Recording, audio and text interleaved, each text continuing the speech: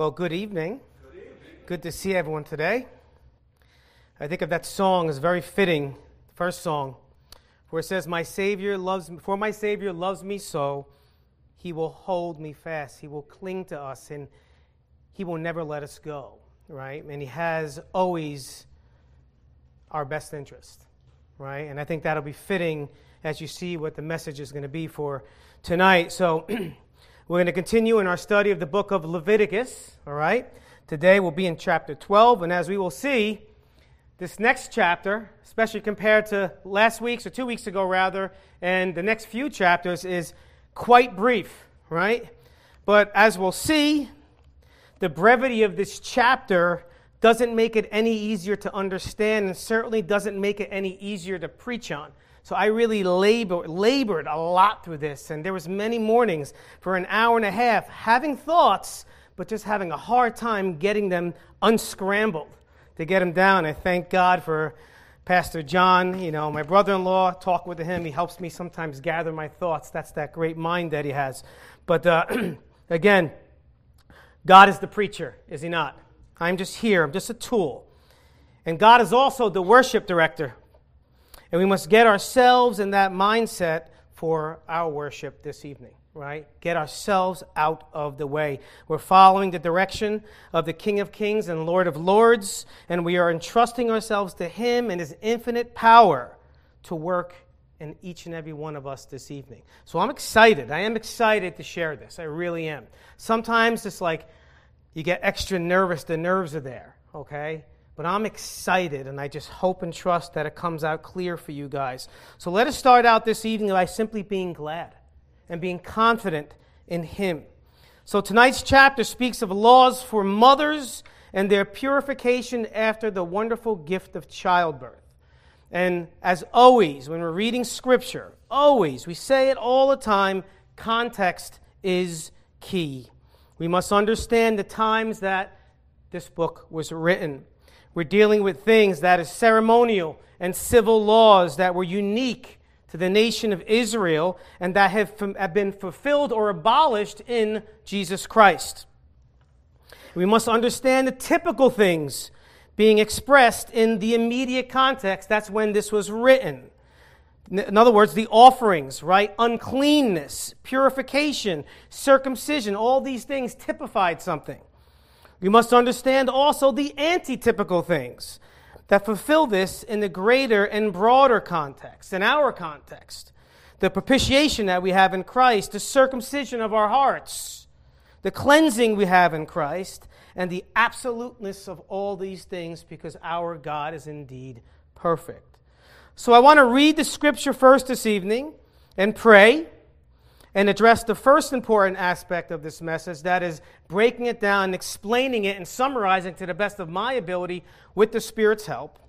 And then I want to focus on the secondary aspect of our message this evening, which is the application. I'm going to give greater weight. Normally I would say the explanation.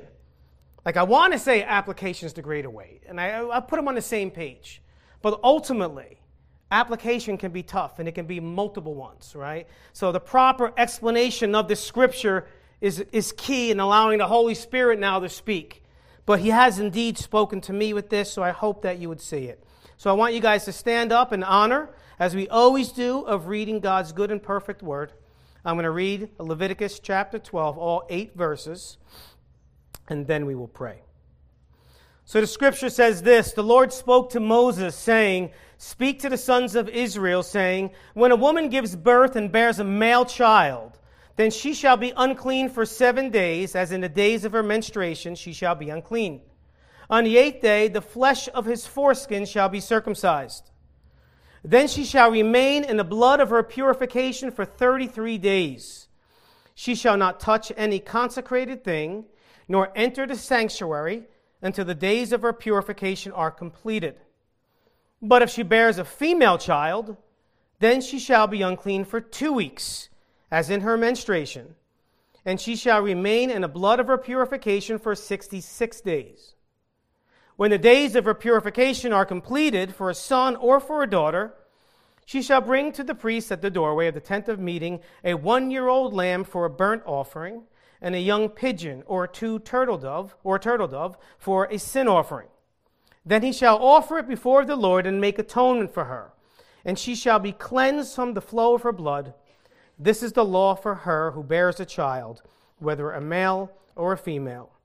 But if she cannot afford a lamb, then she shall take 2 turtle doves or 2 young pigeons, the one for a burnt offering and the other for a sin offering.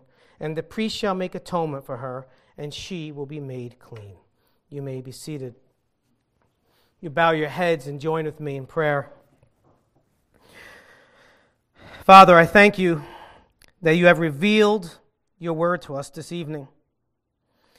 Again, that you've given us eyes to see and ears to hear, that we can have the confidence in you and in your Spirit who is among us right now. The very Spirit who was our teacher and our helper, who revealed the Savior to us, who is our empowerment to live this life in a way that shows that not only is Christ our Savior, but that He is in fact our Lord and Lord of all. Help us to make that a reality and forgive us when we fall short of making you who you already are and always were and always will be. Help us, Father, this evening to soak up every bit of your truth that you have expressed to us in this precious word. And we say this all for Christ's sake and for the glory of the triune God. May we ask this in Jesus' name, amen. All right. So I want to first address and even kind of get out of the way maybe certain questions or thoughts that may arise as we look at these verses, thoughts that obviously were in my own head, right? One of those, why would a mother be unclean after childbirth, which we know was a gift from God and something that was commanded since creation? Be fruitful and multiply. Fill the earth, the Lord said. Why is the time of uncleanness shortened for a male child? One might say, are women more wicked than men? We know that's not true, by the way. Why did there have to be atonement? And why did there have to be cleansing for something so precious? So my title for this message is going to be, kind of like last week, Our Reasonable Service, Part 2, Thanks Be to God for the Antitype. So can you imagine for a moment being in a hopeless situation? Maybe you guys have felt like you were in one of those situations in your life. As a matter of fact, I know myself, I know a lot of people in this church, I know what some of us are going through and can seem that way. And the reason why I'm saying this is the scripture we have read spoke of a woman having a baby, which we know is God's will and is a blessing from God, but that now has to be unclean for a time. She's unclean.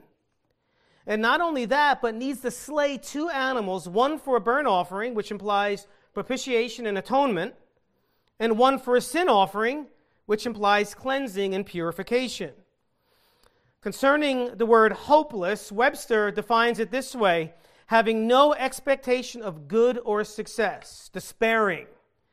In other words, felt hopeless and alone, or not susceptible to remedy or cure. The doctor says his condition is hopeless. In other words, in Micah's words, we are doomed. Now we know that biblical hope is not the crossing of the fingers kind of hope like most people use it, but rather it speaks of confidence, right?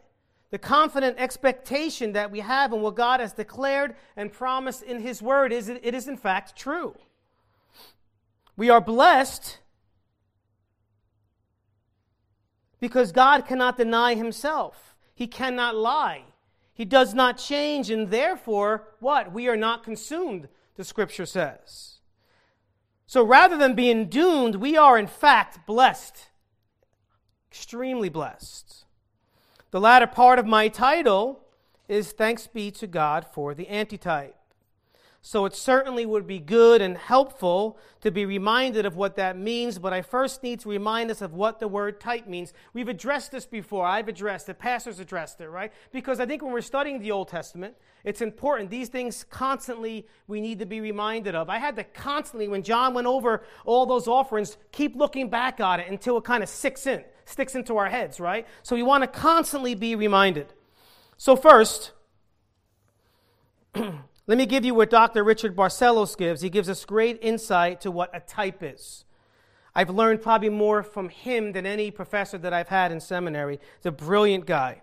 And he says this: first, a type is a historical person, place, institution, or event that was designed by God to point to a future historical person, place, institution, or event.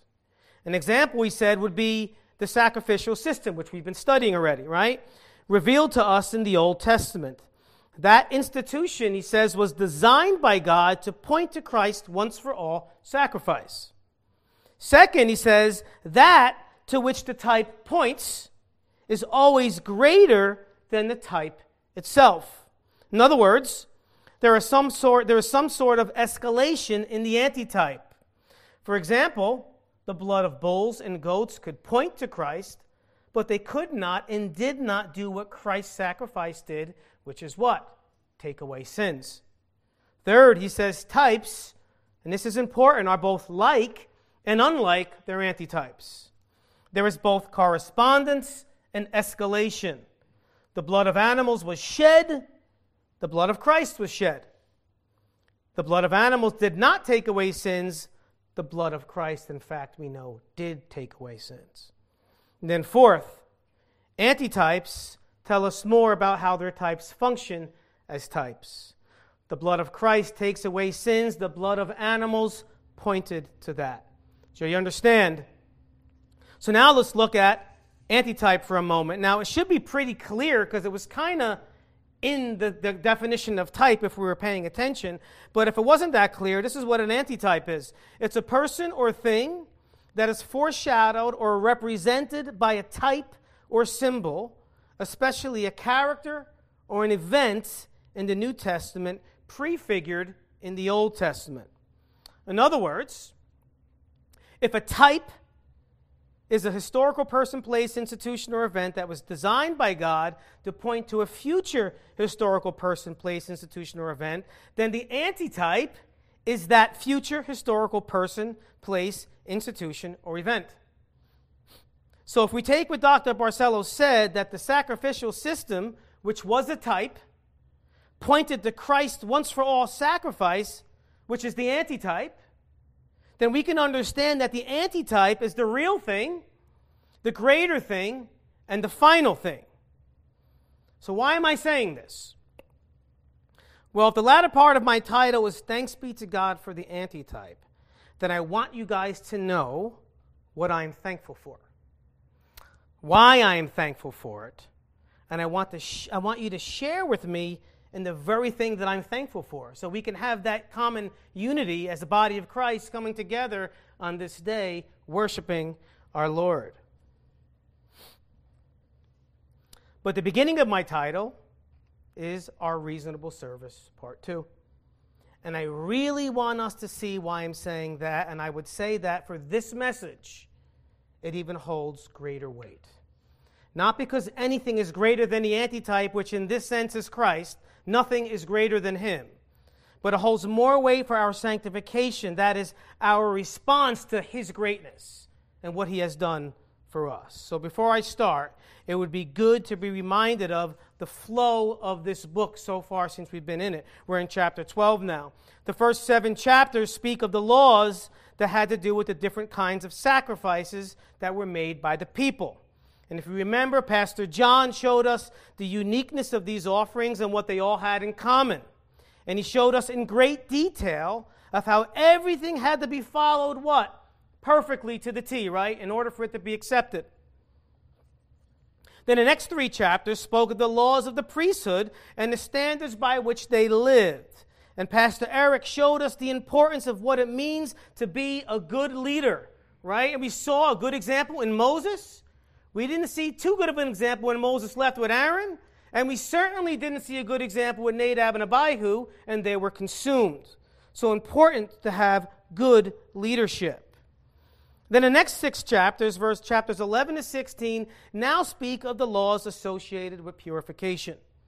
And this chapter obviously falls under this. And we saw a list last week or 2 weeks ago of clean and unclean foods.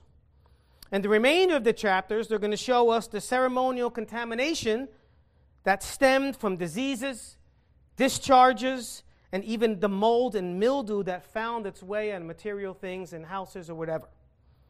So we can see that childbirth falls into this category, not because it is unclean in and of itself, but because of the process that went with it.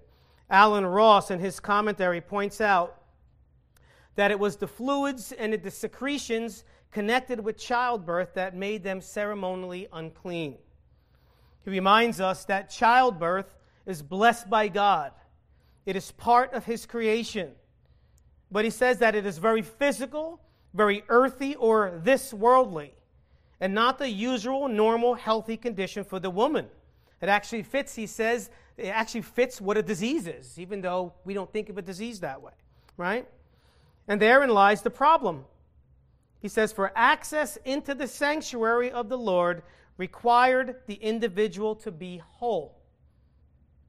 So we need to be reminded that all these purity laws that we're going to be looking at were for the purity of the sanctuary. Remember that the sanctuary pictured what? The presence of God in a real sense, a manifestation of it, not His. God is ever present, we know that. But we know that if His glory was to be fully revealed, we'd all be consumed. He is that righteous, He is that amazing.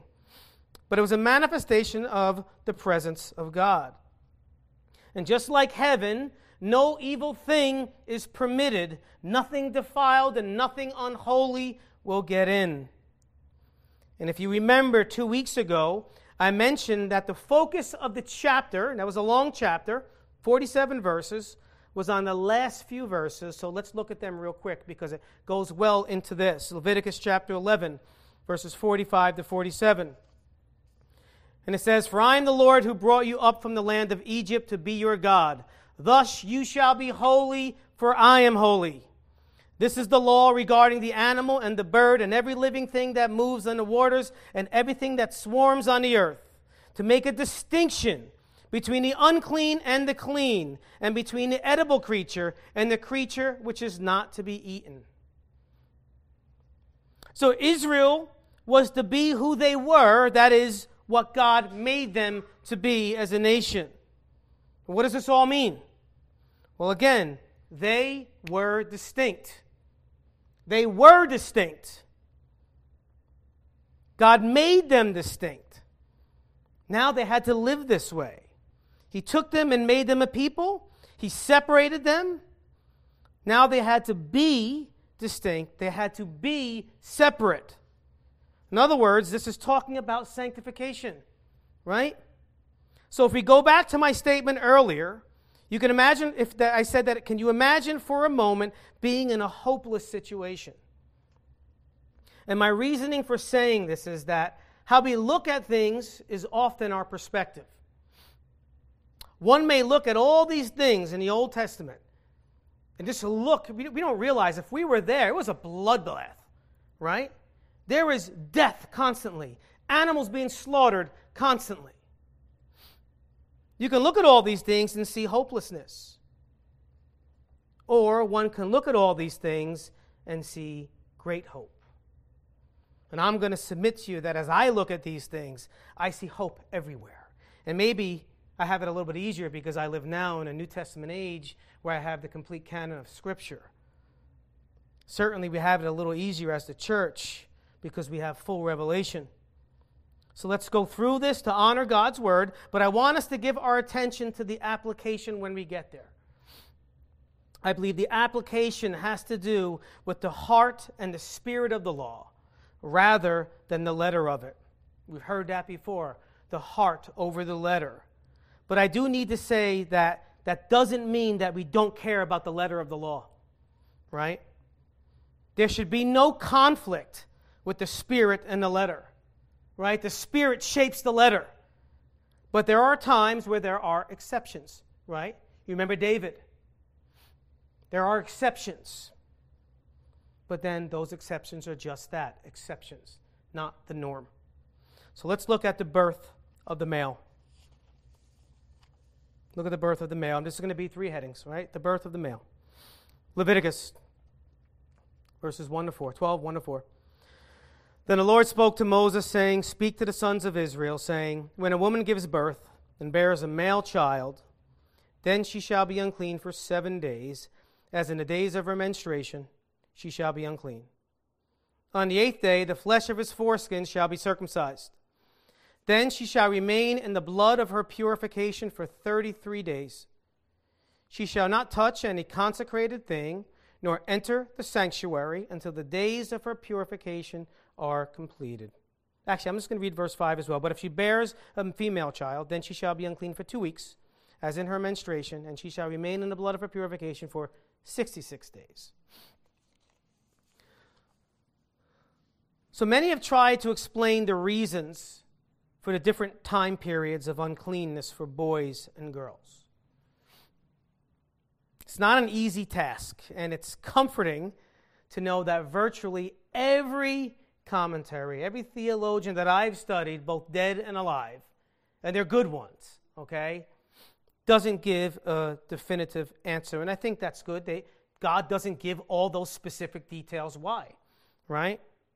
Again, like I mentioned 2 weeks ago, we must do the best we can with the Spirit's help to make sense of all this. Be diligent, right? Study the Scriptures, do your best, use the brains that God gave us with the Spirit's help.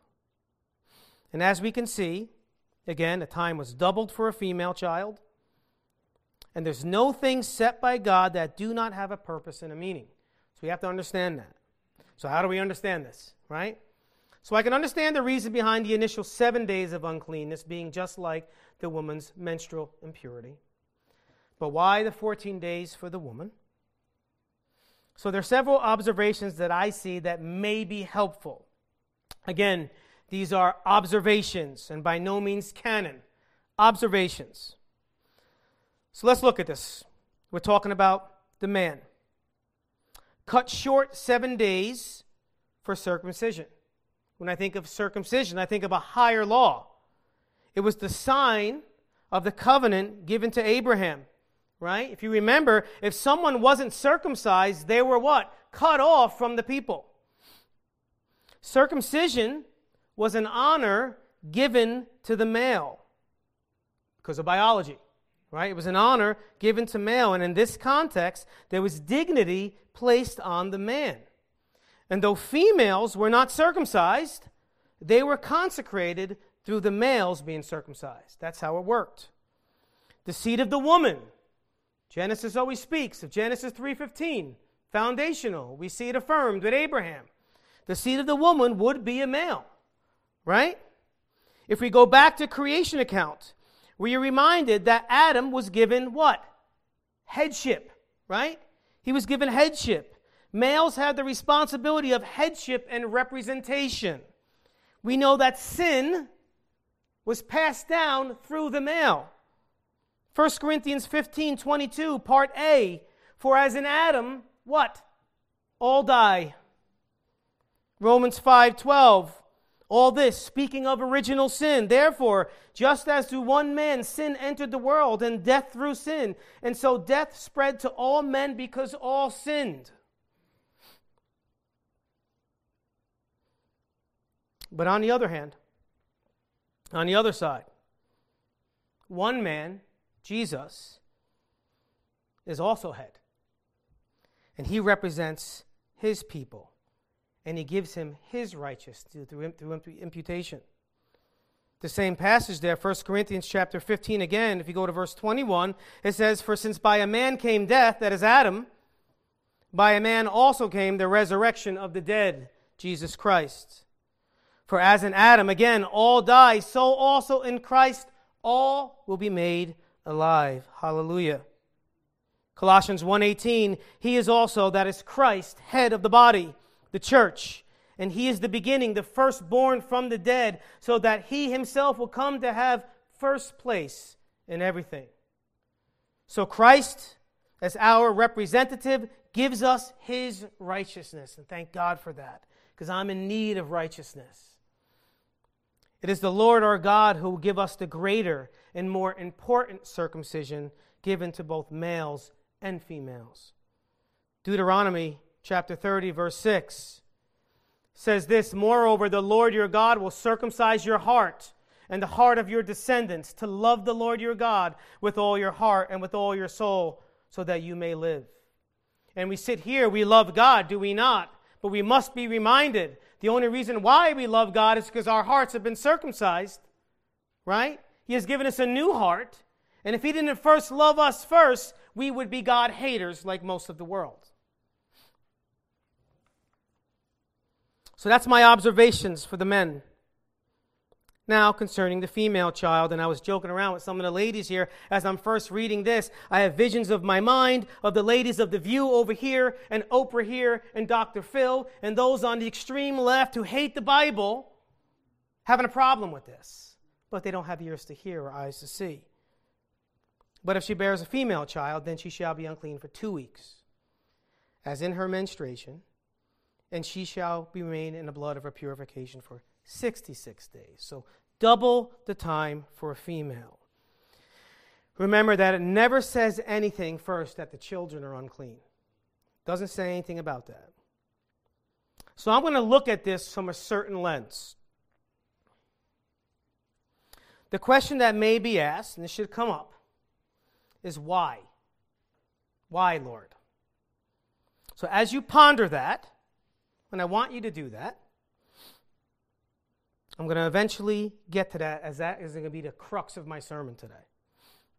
The female would one day have the honor of birthing children into this world, right? That is an honor given to the female by virtue of biology. So as honor was placed on the man in circumcision, in headship, so there is with women who bring children into this world. That is a blessing. But it's a blessing that also comes with a great reality.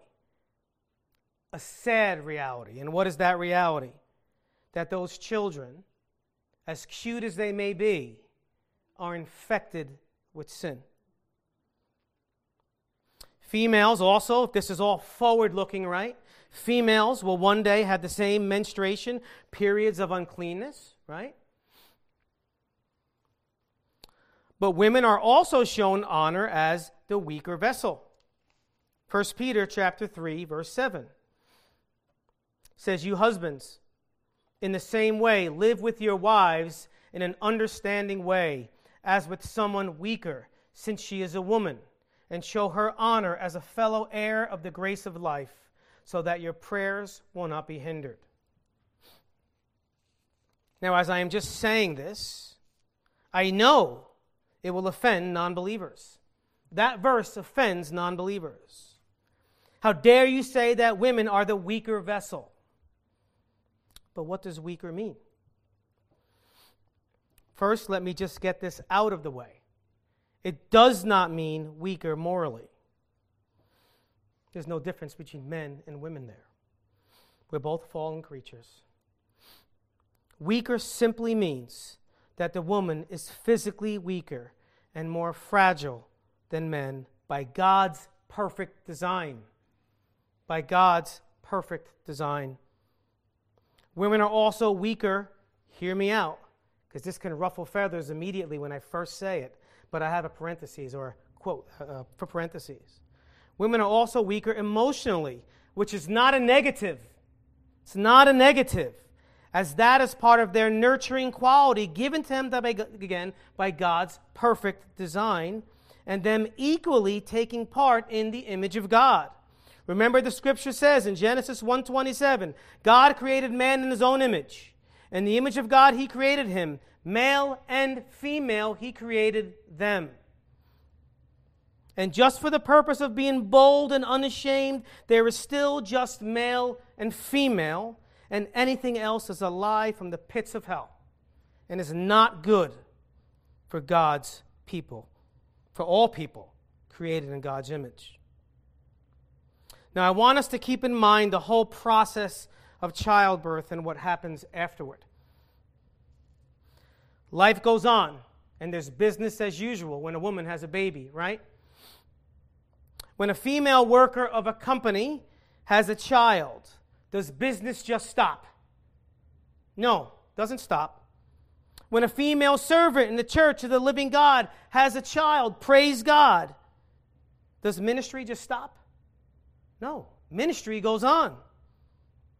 But what does happen is an exception for the mother to be excluded from the normal things of life that she would normally be obligated to take part in.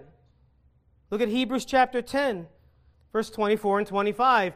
And let us consider how to stimulate one another to love and good deeds, not forsaking our own assembling together as we're doing right now, as is the habit of some, but encouraging one another, and all the more as you see the day drawing near.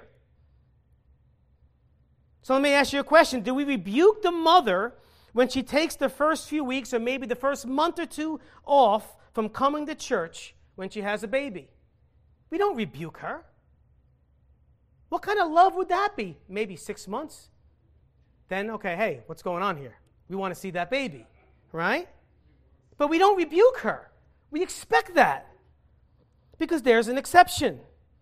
And what would we call those exceptions? We would call those blessings. We would call them gifts. We would call them mercies. So I want you to keep this on the forefront of your minds as I'm going to come back to that thought again later. Let's look first now at the offerings. When the days of her purification are completed, for a son or for a daughter, she shall bring to the priest at the doorway of the tent of meeting a 1-year-old lamb for a burnt offering and a young pigeon or a turtle dove for a sin offering. Then he shall offer it before the Lord and make atonement for her. And she shall be cleansed from the flow of her blood. This is the law for her who bears a child, whether a male or a female. But if she cannot afford a lamb, then she shall take 2 turtle doves or 2 young pigeons, the one for a burnt offering and the other for a sin offering, and the priest shall make atonement for her, and she will be made clean. So again, we saw that there is nothing sinful in childbirth. We know that childbirth is a blessing. But the mother had to be atoned for and made clean. We see here. Again, because of the process of childbirth, because of the blood associated with it, because of the secretions and the reality that children being born are sinners. Right? David said in Psalm 51:5, "Behold, I was brought forth in iniquity, and in sin my mother conceived me." And this does not mean that his mother committed adultery, that she was a fornicator. It's talking about original sin inherited for every single human being from Adam. You're born guilty. Okay? The scripture is crystal clear. No one is excluded from original sin except the one whose father is God and is God himself. Amen? He's the only one who is not infected with sin. There's only 2 federal heads in this God's created earth, right? Well, one wasn't created, right? You have Adam, represents all mankind, and the second Adam, Jesus Christ, who always was and always will be, and he represents his people and only his people. So important. So no one is excluded from original sin except Christ. And yet Mary had to do all this to fulfill all righteousness. Right? Everything that we saw here, Mary followed to the T. And she was birthing the sinless, spotless Lamb of God. It's very similar, I would say, kind of to the high priest. Remember that the high priest had to make atonement and purification for both himself and the people. So even if the mother was not guilty of sinning a particular sin, she still, on behalf of the child, gave her offering. We need to remember also that disease and uncleanness only exists because of the curse of sin. We don't know the exact details, but we know very clearly that there would be no pain if Adam and Eve did not sin. That was part of the curse, right? In pain. Can you imagine that, women? Right? To not have to go through pain when you deal with that. That's a result of the fall. So because the sanctuary was holy, this had to be done so that the people remembered that God is in fact holy. So let us be reminded again of what Moses said after Nadab and Abihu were consumed in Leviticus chapter 10, verse 3. Pastor preached on this. It says, then Moses said to Aaron, it is what the Lord spoke, saying, by those who come near me, I will be treated as holy, and before all the people I will be honored. So Aaron therefore kept silent. So an offering had to be made, and God made sure that the poor would have the same opportunities to be made clean. And guess what? It was that same poor, that's exactly what Mary did, right? They were poor. The Lord came to this earth by humble means. This was the case with Mary. So now I want to get to the heart of my message. That's me just going through it, trying to make the most sense that I could possibly make out of this. But I want to get to the heart. I said that's the most important part. Last week, in going over all the unclean and clean animals, I had mentioned that in order for them to have success in all this, they needed to get to a very important place in their minds. Everything starts there first in our minds. The fear of the Lord is the beginning of both knowledge and wisdom. To truly know and to truly have a rationale in the way that we see life, it must start from this concept. Thus says the Lord. All true logic and reasoning and truth stem from that. This means we ought to have a presupposition that God's Word is the supreme truth, the only truth, and that everything stems from it. So this is the place that the Israelites had to come to in their lives. So I said 2 weeks ago that it can be expressed in a statement that we must learn to hate the things that God hates and love the things that God loves. That essentially has a big part of what repentance means, a change of mind, change of direction. Our success in obedience to His commands starts there. He hates it, then we hate it. He loves it, then we must learn to love it. But we first must be reminded of two important things. And the first is that is not our natural state to be able to do that. Therefore, if it's not our natural state, then we must learn the supernatural state.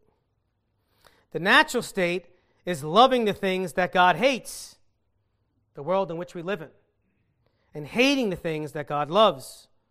But the supernatural state leaves us in a state of war until God calls us home. This was Paul's battle as expressed in Romans chapter 7, right? This was not just a little battle, but he calls it a war, right? Remember that in regard to contentment, Paul had to learn it. It didn't come naturally. He had to learn it, and he had to learn it through experience. 1 Timothy 6:6, he says, but godliness actually is a means of great gain when accompanied by contentment. In chapter 4, verse 8, he says, for bodily discipline is only of little profit, but godliness is profitable for all things, since it holds promise for the present life and also for the life to come. And godliness in these verses is the word eusebia. It means piety. And what is piety, church? It is the act of showing reverence to God and devotion to His ordained worship. We care about what He says. MacArthur rightly states of contentment that to be content means to be satisfied and sufficient and to seek nothing more than what one has. So think of this in regard to the foods permitted and forbidden last week. They had to get to the point where they were satisfied with it. That they were satisfied with it because it pleased their Lord. And what helps us in our understanding of this satisfaction is to know that this is what is best for them. And I don't mean physically. Second, is knowing that everything God does for His people is good for them and what is best for them. So let's look at this. This is so important. Again, you guys are my brothers and sisters, and I know what some of my brothers and sisters are going. There's people that are suffering right now of things that are out of their control. Let's look at this. Pay attention. We can have the perspective of God always doing things to us, usually in the form of the question, why are you doing this to me, Lord? Or the perspective that He is always doing things for us. That is something good and loving and gracious. You will see that there is only one right response to that. We can look at all these rules and regulations and get overwhelmed by them and get a not so good kind of attitude. That's what they could have done when they were back then. Certainly not an attitude that is fitting for a saint of God. There are times that we forget that He is sovereign. We talk about that all the time in this church. There are times that we can forget His perfect and holy nature. What does Pastor Eric love to mention? He often mentions what God said to Moses when he passed by him. Right? Do you think Pastor is trying to be annoying? No. On the contrary, he's trying to help us to never forget the good and perfect nature of our God because He loves you. And He loves His Lord. Exodus 34, verse 5 to 7. Let's read it. The Lord descended in the cloud and stood there with him as he called upon the name of the Lord. That's a sermon one day in the future where it says, and stood there with him. I think there's something to be said there. Then the Lord passed by in front of him and proclaimed, the Lord God, His name. Compassionate and gracious what He does, slow to anger and abounding in loving kindness and truth, who keeps loving kindness for thousands, who forgives iniquity, transgression, and sin, yet He will by no means leave the guilty unpunished, visiting the iniquity of the fathers on the children and on the grandchildren to the third and fourth generations. And church, what do we learn in all of this? That God is glowing, beaming with righteousness and perfection and overflowing with goodness and kindness and justice and faithfulness. And brothers and sisters, we cannot lose sight of that. We can when we get overly focused on the here and now, and I know the here and now is real, but it's under His sovereign hand. When things get tough or difficult in our understanding, we must regroup in our thinking and reel ourselves back in to the truth. Let me first start by stating a very important piece of Scripture. And it has to do with King Saul. You probably know where I'm going. King Saul. Sad, right? Very sad. King Saul was shown incredible kindness by the Lord. He made him king, right? He made him king. And though it would have only been for a season, he could have been a righteous one. He could have been a righteous one. A righteous king is one that does what, church? Just say it. Huh? Loves God, true. And we love God by obeying, right? A righteous king is one that obeys.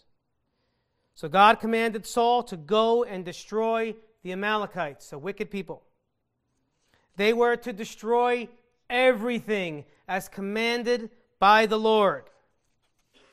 1 Samuel chapter 15, verse 3. Now go and strike Amalek and utterly destroy all that he has, and do not spare him, but put to death both man and woman, child and infant, ox and sheep, camel and donkey. Is this hard to understand? Maybe hard to do, especially the infants. But is it hard to understand? It's pretty straightforward. You move on to verse 7. So Saul defeated the Amalekites from Havilah as you go to Shur, which is east of Egypt, He captured Agag, the king of the Amalekites, alive, and utterly destroyed all the people with the edge of the sword. But Saul and the people spared Agag, and the best of the sheep, the oxen, the fatlings, the lambs, and all that was good, and were not willing to destroy them utterly, but everything despised and worthless that they utterly destroyed. So we have disobedience by sparing Agag, the king, and not destroying the things that superficially were more valuable in man's eyes. They rationalized, probably, right? It's always dangerous to rationalize. You move on to verse 10. And the word of the Lord came to Samuel, saying, I regret that I have made Saul king, for he has turned back from following me and has not carried out my commands. And Samuel was distressed and cried out to the Lord all night. So notice the very simple to understand concept that following God meant carrying out his commands. Obedience. You move on. It's quite a bit of verses, but I don't want to just breeze over it.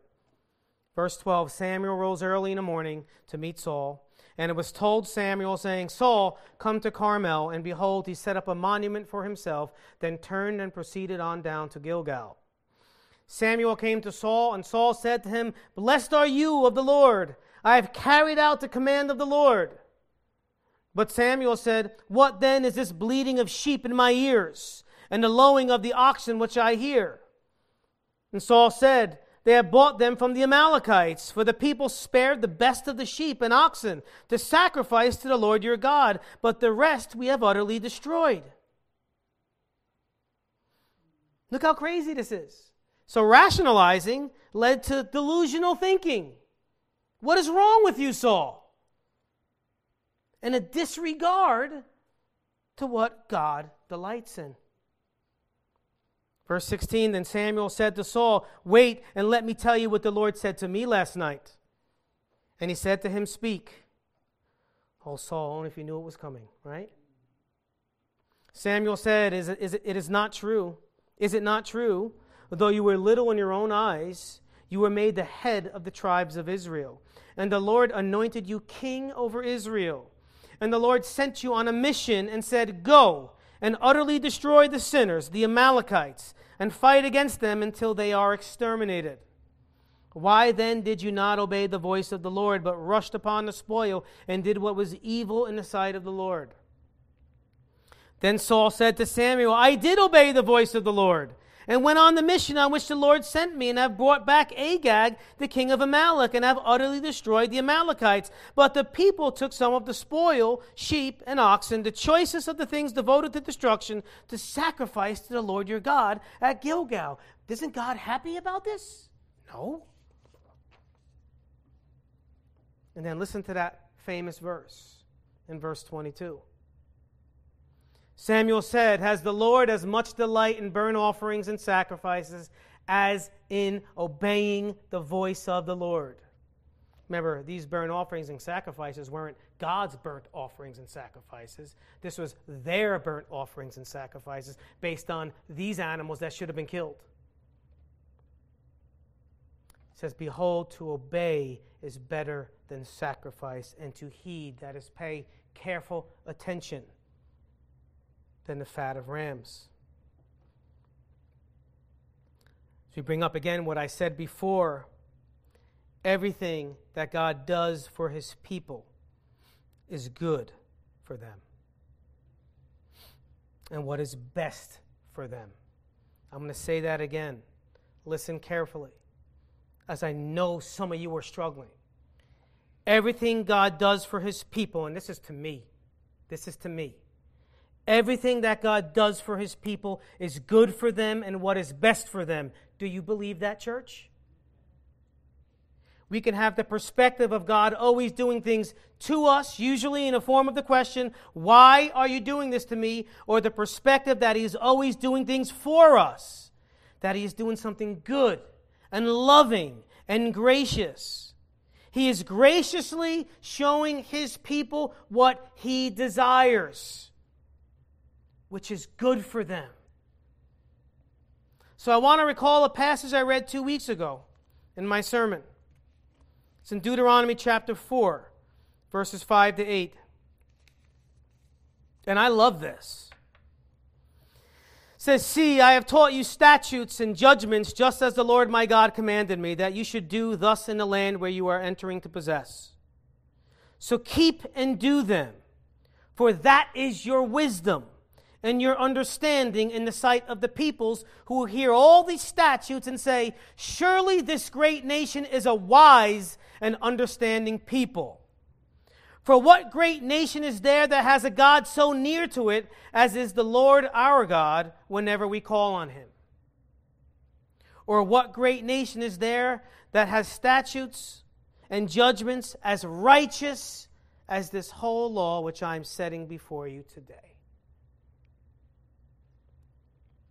Remember that after I addressed the time of uncleanness for the female baby, I said something that was highlighted on the screen. That the question may be asked, why? Why, Lord? And I said, as you ponder that I was going to eventually get to it, as that was the crux of my sermon. Well, let me tell you what that means.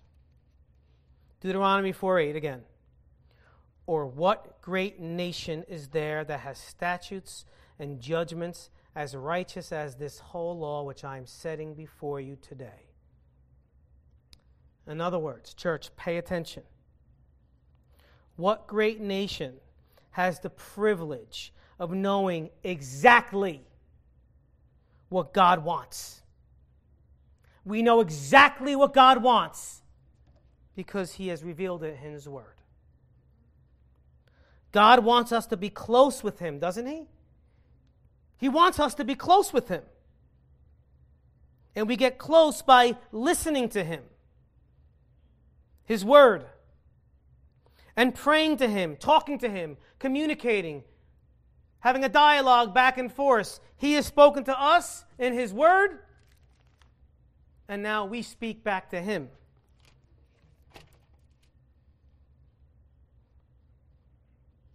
Or can I say this? We know that he's sovereign, and that means that he is in control of where we are in our lives. That means everything. Everything.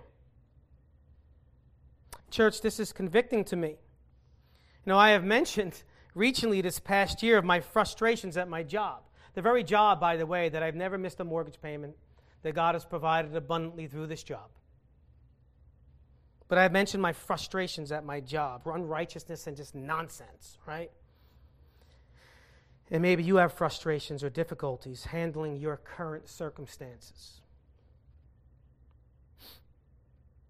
Maybe you are tempted to say, as I am tempted to say and have said, "Why are you doing this to me, Lord?"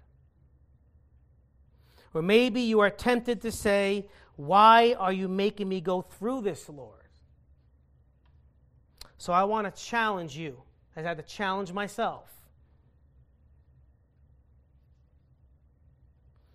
to say, "Thank you, Lord, for doing this for me." That means the exact thing that you're going through. The exact thing that you're going through. It's under the hands of the sovereign king. He can take it away. Whether you did something that you deserve and you're dealing with the consequences, even still, guess what? I have done many things that I shouldn't have done, and I didn't have the consequence to it. He was merciful. And there was times that I had to deal with the consequences. Whatever it is, whether it's your fault or not, can we say, "Thank you, Lord, for doing this for me"? Or, "Thank you, Lord, for allowing me to go through this"? Why? For I know that you know best.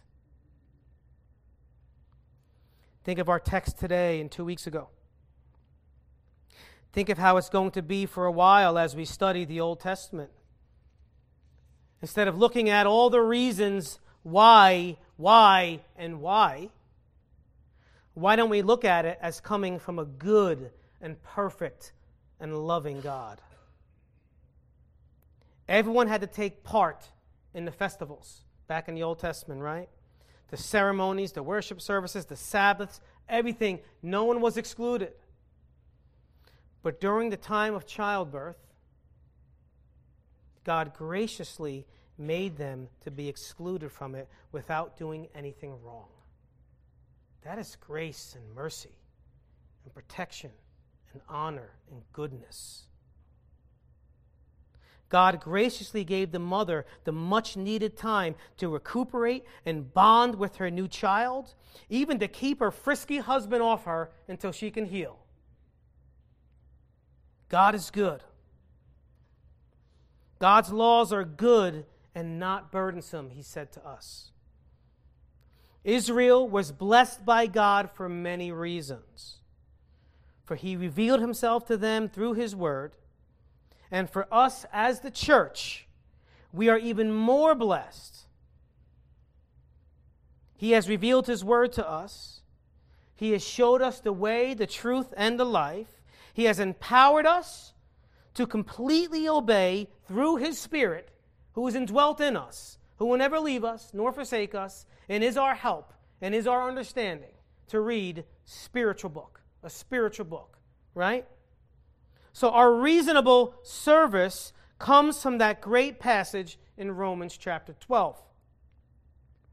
And remember that at that point in Romans, Paul gave them a whole system of theology. He still had a little more left. He enters the practical portion. Now what? Right? Now, because of all this that you've learned, now this. Right? And at that point in the book, in perfect timing, comes verse 1, which speaks of the fact that because he has done wonderful works and will continue to do wonderful works, and because of who he is, now responds in the only way that makes logical sense. Be a living sacrifice. That is your reasonable service, because Christ, our Passover lamb, has been sacrificed. He has come, he has been sacrificed, he has risen, and he is coming again. Christ, who is the antitype of all those types in the Old Testament, has come and is coming again, and he has fulfilled everything perfectly, church. I'm going to leave you with this statement. Because of this, it is every bit unreasonable on our part to be guilty of having the wrong perspective. Therefore, let us come before his presence with thanksgiving in our hearts, and let our hearts be set on acknowledging every aspect of who he is, and let that be the driving force in our worship now and forevermore. God is for you, and he's for me, and he is perfect, and he is righteous, and he is good. Amen? Let's pray. Lord, well, I'm just a babe, and I thank you that you revealed your amazing truth to babes. I thank you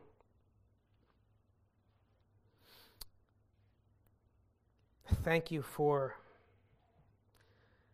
the supernatural teaching that you give us through your Holy Spirit, revealing your perfect word to us. There are times where it's difficult, but Lord, we are so blessed. We are so blessed, like the nation of Israel, that you have loved us so much that whether we like it or even understand your ways, your commandments, that you've showed us what it is that you desire. And that should be enough. Thank you so much that you've revealed that to us. Because there's a dying world out there that are going to deal with the just punishment for their sins, as we should have. But that just punishment was cast upon your perfect, righteous Son. So, Lord, thank you Thank you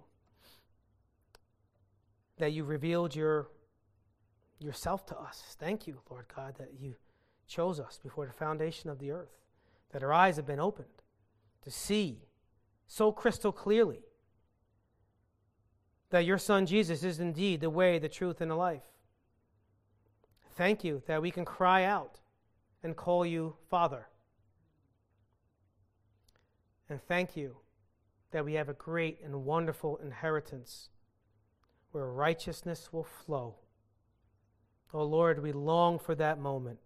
And in fact, we even pray, Lord, come quickly and make everything right. But until then, Lord, help us to be your devoted servants. And I say this, Lord, to the death, even if that means martyrdom. We have no clue what the future holds. But I pray that each and every one of us would be bold enough. And I pray again, Lord, because this was so fitting with the sermon, Lord, I pray for your divine comfort on my brothers and sisters who are struggling right now, and that they would have a great encouragement through this word, that you're in control, and that everything is in fact okay because you are in control. So Lord, we thank you and we praise you. In Jesus' name, amen.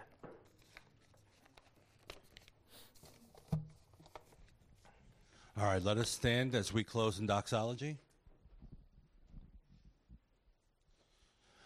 Praise God from whom all blessings flow. Praise him, all creatures here below. Praise him above, ye heavenly hosts. Praise Father, Son, and Holy Ghost. Amen.